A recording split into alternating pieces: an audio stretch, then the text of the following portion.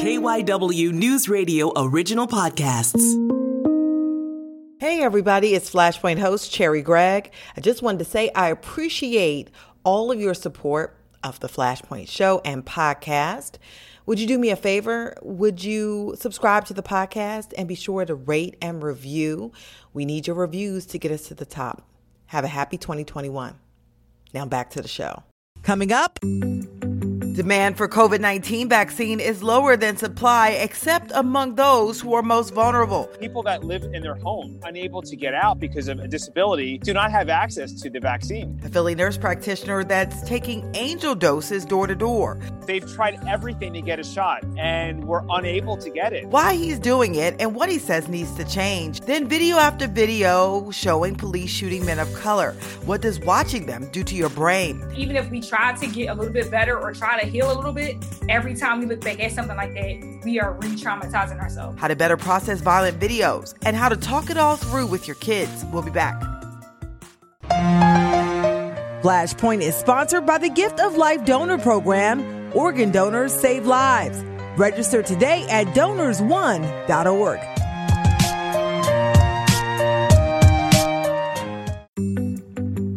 Welcome back to Flashpoint. I'm Cherry Gregg. The focus today is vaccine hesitancy. Despite the many advances that have been made in getting shots into arms, COVID-19 continues to spread. But one man is focusing his efforts on helping the homebound. Tarek Khan is a nurse practitioner here in Philadelphia. He's been taking doses of the COVID-19 vaccine door to door. Well, how does he do it and why? Well, we got him here. Tarek Khan, welcome to Flashpoint. Hi, Sherry. It's great to be with you. And so you're actually in the middle of what you do pretty much every day is take what you call angel doses to those who need. So tell us what your day looks like. Sure. So I'm a nurse practitioner. I work at a federally qualified health center in Northwest. And I'm also a PhD student at Penn. And so my schedule, it used to be 2 days a week, Monday and Friday, but because of COVID, I started doing vaccinations on Tuesdays and Thursdays, where I'll be every Tuesday and Thursday doing vaccination. So, but with these angel doses, what's happening is I'm going out pretty much 6 days a week and taking whatever leftover doses that we have from the clinic to people that are homebound. There's this amazing community organizer named Anna Pern. And at the beginning of the pandemic, we sort of identified this the issue number one of these leftover doses that ordinarily would go to waste. And also the fact that people that live in their home that are unable to get out because of a disability do not have access to the vaccine. So what we've been doing is sort of, taking these angel doses that we didn't expect to have and then taking it to people that were that couldn't get out of their homes. And we're doing it pretty much volunteer at the end of our workday. So you take these doses. How many do you deliver pretty much each day? I would say we average about 5 to 6 doses a day. Mm-hmm. So you go to their houses, and what is it like when you get there? For me, it's amazing. People we have some amazing people in Philadelphia, and you would never know that other side, because how often are we going into people's homes, especially during the pandemic? People, I find that they've tried everything to get a shot. They went online, they called the city, they called everyone, and were unable to get it because unfortunately right now there is no program where someone can request a vaccine for someone that's homebound. The city does not have it. It's a major issue because the city has identified that there's about 7,500 individuals that they know of that are homebound. And so I find that people are just very warm and welcoming. I'm a people person, so I love our city. So I love driving around and I love meeting really nice people. And these people are extremely grateful. They're not looking for any special favors. They just want equitable access to this vaccine that they're watching everyone get, that they've been on, that they've been eligible for months because of their disability, but just couldn't access it. Yeah. And so and what version of the vaccine are you doing? Oh, so we've been giving Moderna. So you got to go twice. Yeah. Yeah. Actually, so you're right. You said you caught me between. I'm doing booster doses today, and I have 2 more booster doses to give. And then I heard that we may have up to 10 extra doses today. It hasn't been confirmed yet, but it looks like it's going to be a long night. Yeah. And so you drive around and you jump in the car, you drive around, you go house to house, you do this. Yes. Why do you do it? I do it for, first of all, there's no one else that's doing it. I mean, there are some groups that are picking up the slack. But the last house I was at, they said, if you weren't doing it, someone else would be doing it. And I said, I don't know that that's true. I don't know that, this population has been identified as high risk that needs it. There is no plan right now, as I mentioned, to get these individuals vaccinated on a statewide level or on a citywide level. It's sort of a piecemeal approach, an ad hoc approach, depending on what currently exists through someone's provider. Like if their provider, their healthcare network offers it, if they have home care services, which most of the time is not the case. And so I do it because I've had patients that have gotten really sick with COVID-19 that wished that they were able to get this vaccine. And I've had patients I had a patient recently, unfortunately, I have to call them back about something else, that I actually had to admit to the hospital because they got COVID-19 and they had actually declined the shot initially. And they told me that if they had known how bad COVID-19 was, they would have gotten the vaccine. And so I do it for patients like that. I do it for patients that have no other way of getting this vaccine, if not me on my free time driving around in my old Subaru Outback with the warning light that's on. I'm not sure what that's about, but I think everything is okay to do it. And the last thing I'll say, I do it because I've had patients too that are so-called the long haulers that had COVID a while ago, but they're still having issues of breathing, anxiety, chronic pain issues as a result of having COVID-19. And if I can help to prevent that, I'm going to do everything I can and treat this like the war it is. Yeah. Against COVID. And I got to say, I have a special love for nurses. I had surgery this year and I had someone I love dearly who was in the ICU for weeks. And I know that the nurses, I mean, they are like the ones that take care of you, the most intimate, embarrassing sometimes things. You all deal with that. What inside of you made you say, you know what, nursing is for me? I mean, this is so my jam, what nurses do. My mom was a nurse and I knew that nurses were cool. The fact that nurses spend the most time with patients than any other healthcare worker. We really are, when we get our nursing degree, we swear an oath to look out for the welfare of the individuals that we serve in the community. And to me, that oath, and we've seen it during the COVID-19, nurses consistently go above and beyond, is part of being a nurse. It's not everyone can be a nurse. It's a very special career path that has to be a fit for you.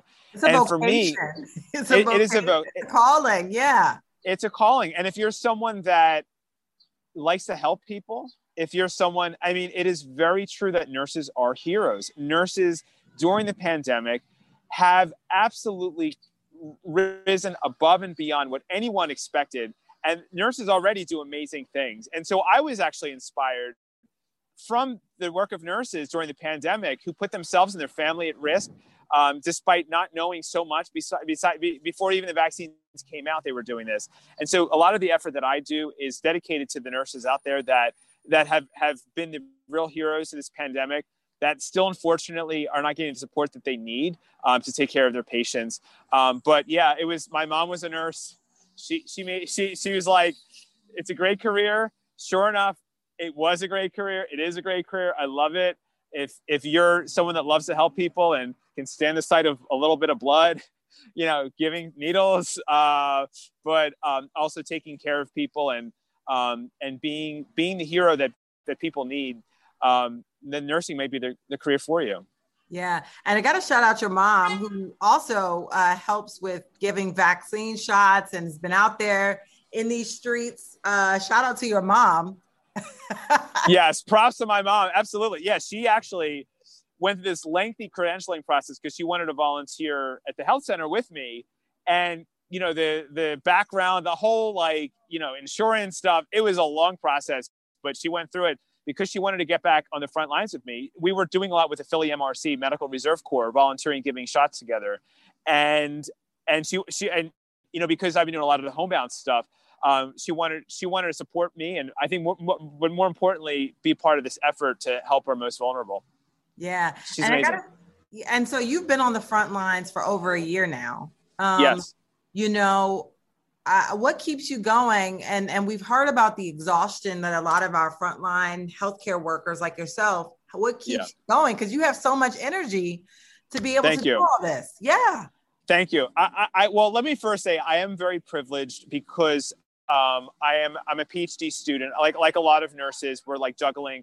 You know, I'm president of the Pennsylvania State Nurses Association. I wear a lot of hats, as most nurses do. They're not just doing one thing; they're doing like 8 different things.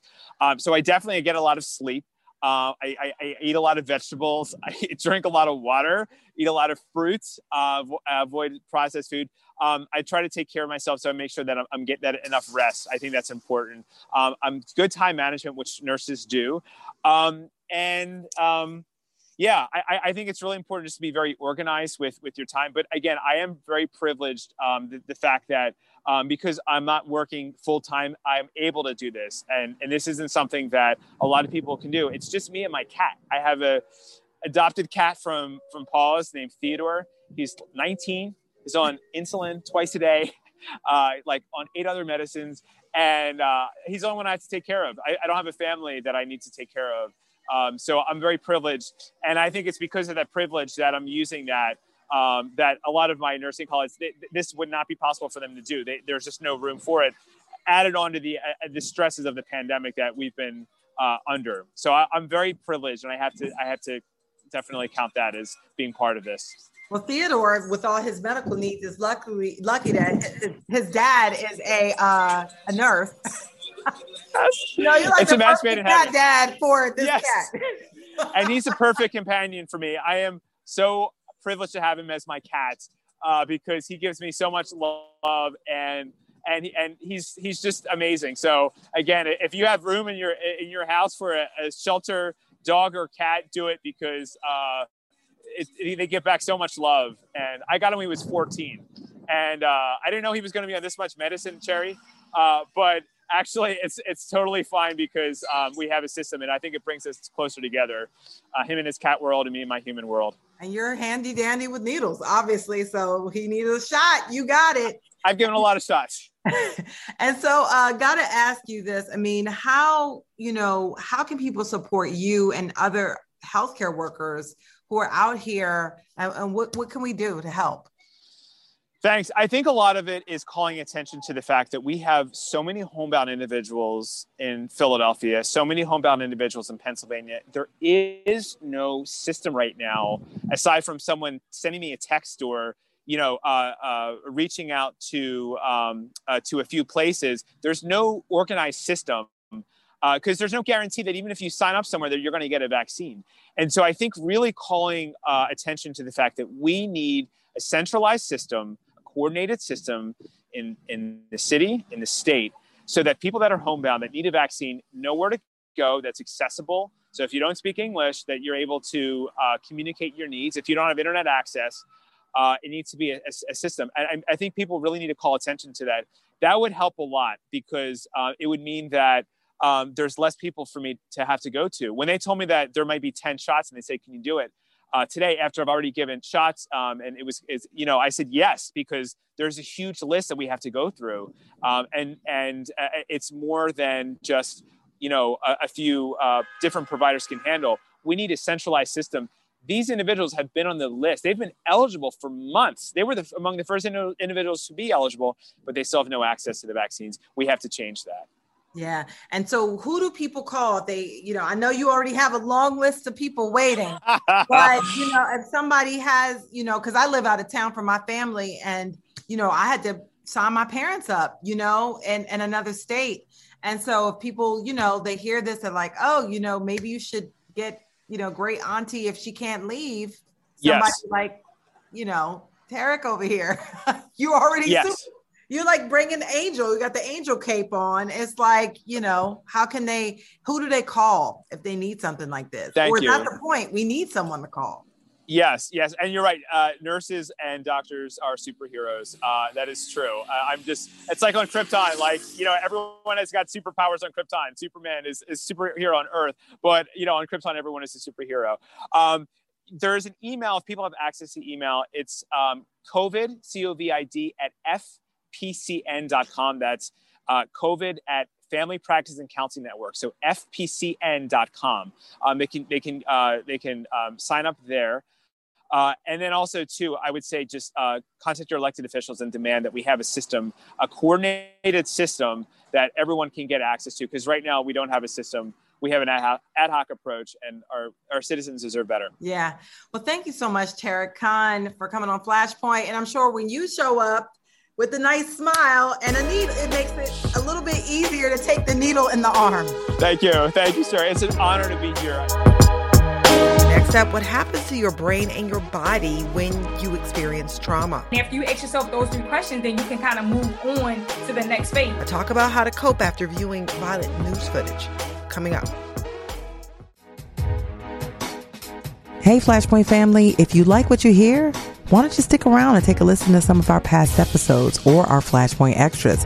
One example is our exclusive interview with the one and only DJ Jazzy Jeff. He contracted COVID-19. He had some dark moments, but he survived. Take a listen to his journey.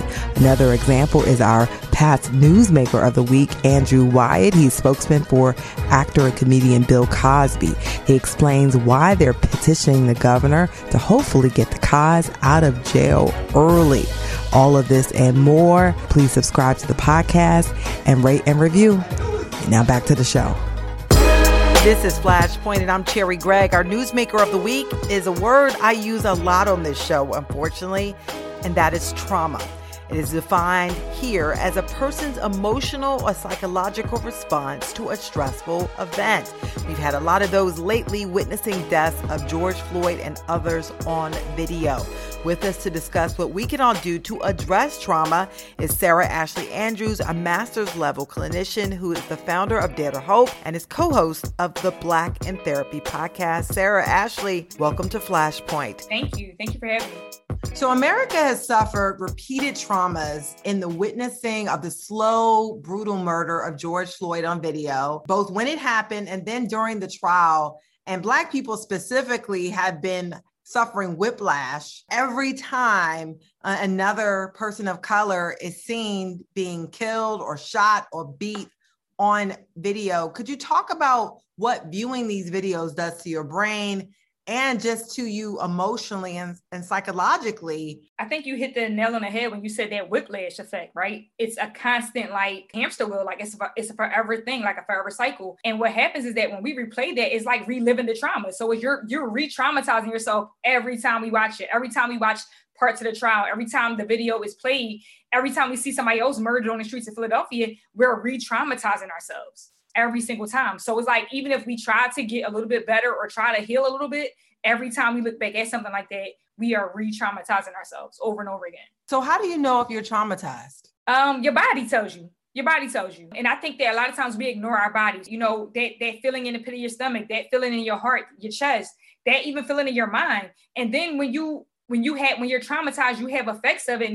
Everybody calls it PTSD, but you have dreams. You don't feel safe. You feel jittery or anxious in certain situations. So like, that's how you know that you are traumatized. Even when you can't sit through something, like that's your body telling you, hey, I don't like this. All of that is signs. I think a lot of times people don't even realize if they overreact or if something happens, how can that manifest itself just maybe not when it's happening, but later on. And I think we ignore that part of it too. It can be being argumentative. It can be pulling back or withdrawing from certain situations or certain conversations, or not being able to handle those conversations, or finding yourself in a space where you don't even know what to do when you're in the moment. And a lot of times we're comfortable with aggression and anger and showing our trauma through that way instead of like communication and talking it out. So we'll snap versus saying, hey, you know what? this is why I'm uncomfortable, and this is how this is making me feel.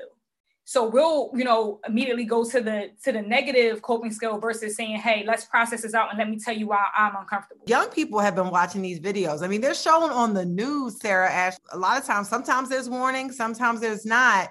So how do you recognize it in your kids? And what do you do if you're a parent and you notice there might be some trauma here? One thing I always say is like, watch our children, like watch the children that are in your care.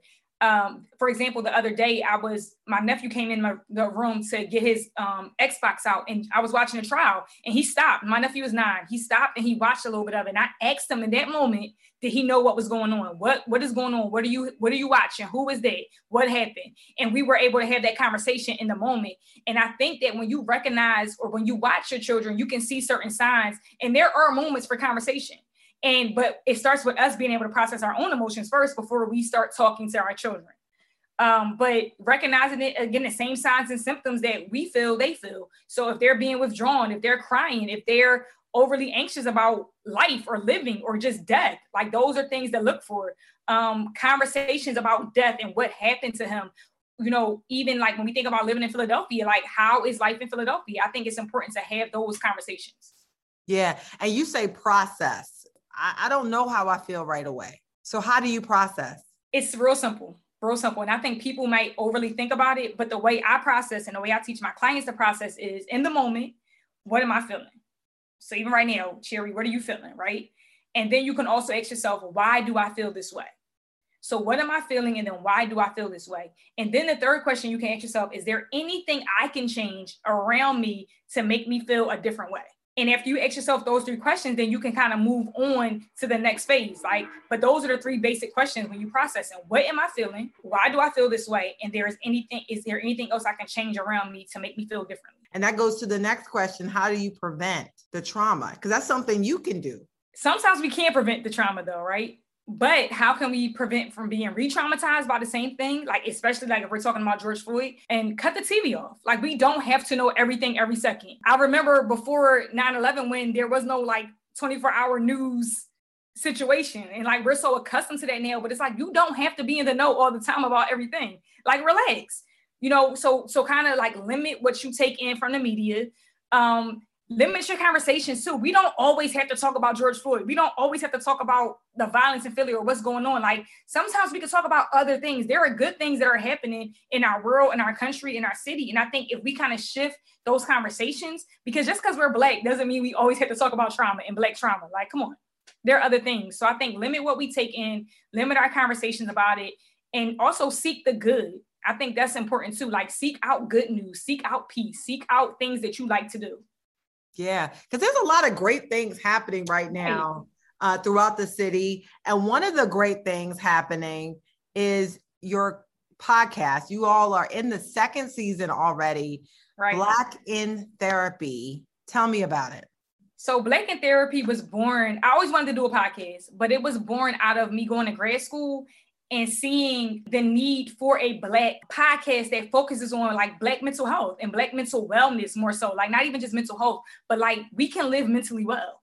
So let's talk about that. Let's talk about the people that are living mentally well. Let's hear their journeys. Let's hear how they got to where they are in life so that we can encourage people and promote and normalize mental wellness in the Black community. Yeah, because it takes effort. I mean, because Sarah Ashley, people will work on their bodies, you know what I'm saying? And be working out the gym, they will try their best to eat healthy foods, but then they act like their mind isn't a whole disposable, right? Disposable. If you're sick, you're going to go to the doctor, hopefully, if you don't feel good, if you're running a fever, but it's the same way with our minds and our brains. And it's like, why don't we take that same care so that we can live our best lives? Like, if you're not healthy, you're not living your best life. You're not living up to your greatest potential. So let's get healthy, like, as a whole. Yeah. And so you've had some cool people on your podcast. And what are some of the things you talk about as far as like getting yourself to that place of mental wellness? So one of our main segments is I Got a Story to Tell. And so within that segment, we allow our guests to tell their stories. And within their stories, there are points where we're like, yo, so how did that make you feel? What did you do when you did that? And I think, and to your point, like those are the game changer pieces that we talk about. Like, like the things that change their life. Like these are the moments that define them and change their life. And so when we think about those highlights, that kind of encourages the next person that listens, like, oh, well, if they got through that, I can get through that. Or if they made it, I can make it. So that's one of our biggest segments, is that I got a story to tell. I got a story to tell. Woo! Right. And so you got some cool people. One of the folks who's coming up on your next, because you drop it on Mondays. You drop it on Monday mornings. Yes. And so when you got a cool guest coming up, tell us who it is. So we were able to interview Police Commissioner Danielle Outlaw today. And it was a really dope interview. And I guess because we're therapists, you know, people talk more to therapists, I guess. So she was able to share some cool parts of her life that I don't think anybody else, I don't think she ever told this part of her story to anybody else. So I'm looking forward to that helping somebody else once we drop it. So yeah, it was a really good interview. When you think about all the folks you've interviewed and talked to, what is something that stands out to you? Or is there a common theme through people's lives who've been able to achieve mental wellness? That they spoke up. One thing today, Commissioner Outlaw said in their interview was that she was like, we always can speak when we have to advocate for, like, you know, rah-rah stuff or negative stuff, but it's hard to speak up when we have to advocate for ourselves and say we need help. And I know for me, like, that's the thing for me. I don't speak up when I need help, but she was able to share that. And so, like, when I say people tell their stories, like, that helped me today when she shared that, because I do have to speak up when I need help. And when I'm like, this is too much. Pieces like that are really what stands out to me.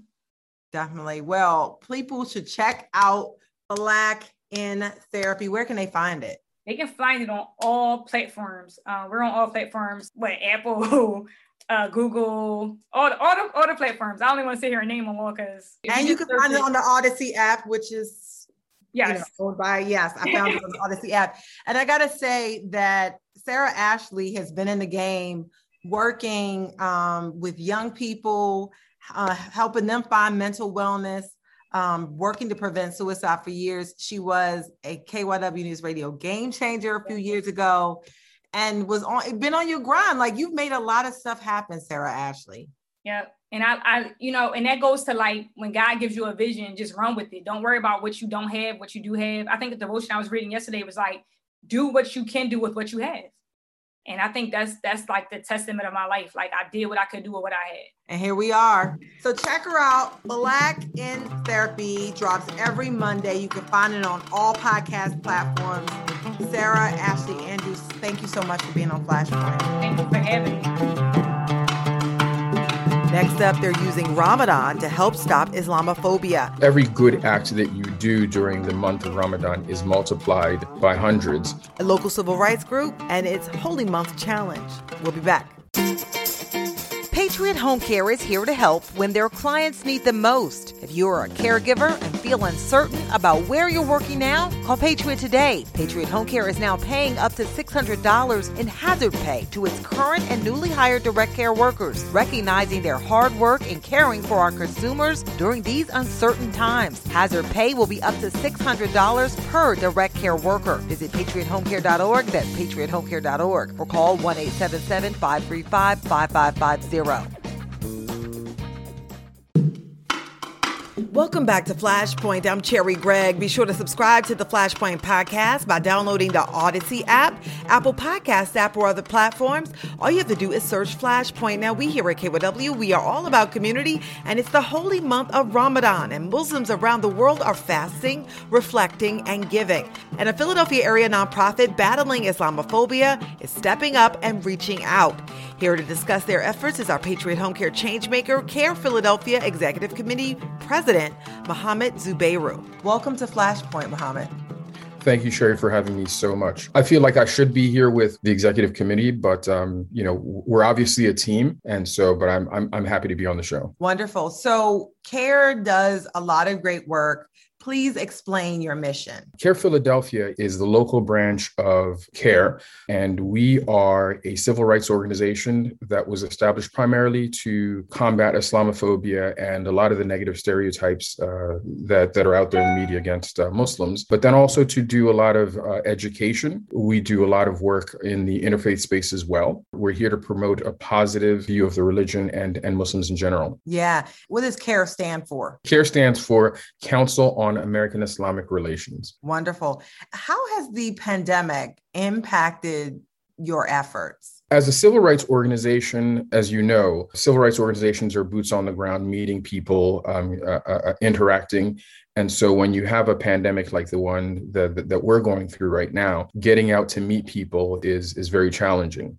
One of the things that the staff has stepped up and done beautifully during the course of the last year is to take a lot of that online. For well over a year now, we've been working virtually. The staff has been working from their homes, and we've created a lot of online content in the form of webinars and workshops. So it's been an adjustment, especially in the fundraising realm. 2 or 3 days prior to our annual fundraising, which is where we get most of our annual revenue from, we had to cancel it last year and this year.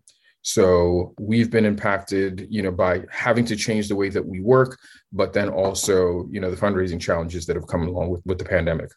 Yeah. And so you all are using the holy month of Ramadan to issue a challenge. What is it? Yes. So the Muslim month of Ramadan, for those that don't know, is our month of fasting, and it is our holiest month. It's the month that we were taught that the Quran was sent down to earth by God. And, one of the 5 pillars of Islam is actually charity, zakat. So we took it upon ourselves and the executive committee to issue a challenge to match people that donate to the organization in the month. We also believe that every good act that you do during the month of Ramadan is multiplied by hundreds. And so, what better time to reach into your pocket and give and have that giving multiplied not only by God, but also by the matching donations that are featured in the challenge. Let's dig in. I mean, you're raising money for a good cause. Have you seen the work that you do, the need for the work that you do increase over the past year or so? So I think it's important for us to state that, as a civil rights organization, not only do we stand against Muslim hate, we stand against all hate. And things like the Asian hate campaign, that's something that we stand against, the unjust practices of certain police against certain groups. So the answer to your question is, during the pandemic, yes, we have seen an increase of events that we stand against and wish to protect people against. Yeah. And so how can people help? I mean, because I've known and had, interactions with CARE over the years, because we dealt with a big bout of Islamophobia a few years ago. But then we saw over the past several years an uptick in hate crimes. We saw what was happening in the Asian American community. We've seen across the country police killings of unarmed Black and brown people. And so, people are working to end this hate, and you guys are on the ground doing that. And so how can people support that effort? So if you go to pa.care, that's CAIR.com, there are many avenues to give on that page. We also take checks if you'd like to, send it to our address as well. And our address is also on the website. For Muslims, it is what we call zakat eligible. Zakat is the obligation that Muslims have to give a certain percentage of their wealth on an annual basis. I guess it's sort of like similar to tithing, although ours is giving 2% of your net worth on an annual basis. And it is also tax deductible as well. So you can hit a lot of birds with that one gift. Wonderful. Any final thoughts as we wrap up? Yes, very important. We have a youth podcast that's coming up. It's called Faithadelphia, spearheaded by the youth amongst our team. And we also have a joint podcast, Caring and Engaging, that we do with Engage and Care Philadelphia. So if you would stay tuned for those and please tune in. The work that we do is really important. There is a need today and going forward for civil rights organizations like us. And, whether you can give financially or give of your time or even just support the causes. We have in Islam, there's a teaching that says that, it's actually a quote from the Quran, and I'm going to paraphrase it. It says, if you see a wrong, fix it with your hand. If you can't fix it with your hand, speak up against it. If you can't speak up against it, then just, wish against it in your heart. That is the weakest of faith. I would leave you with those last words. Wonderful. Well, thank you so much to Mohammed Zubairu. I appreciate you and all the work that CARE does. Please be sure to donate. Thank you so much. Thank you so much, Sherry. We appreciate it. That's it for Flashpoint. Follow us on Twitter. Our handle is Flashpoint Show. And since we always wrap it up with a quote, here's one from Mark Twain. Kindness is language the deaf can hear and the blind can see. The show was produced by Ariane Fulcher and me, your host, Cherry Gregg. Flashpoint is sponsored by the Gift of Life Donor Program. Organ donors save lives. Until next week, thanks for listening.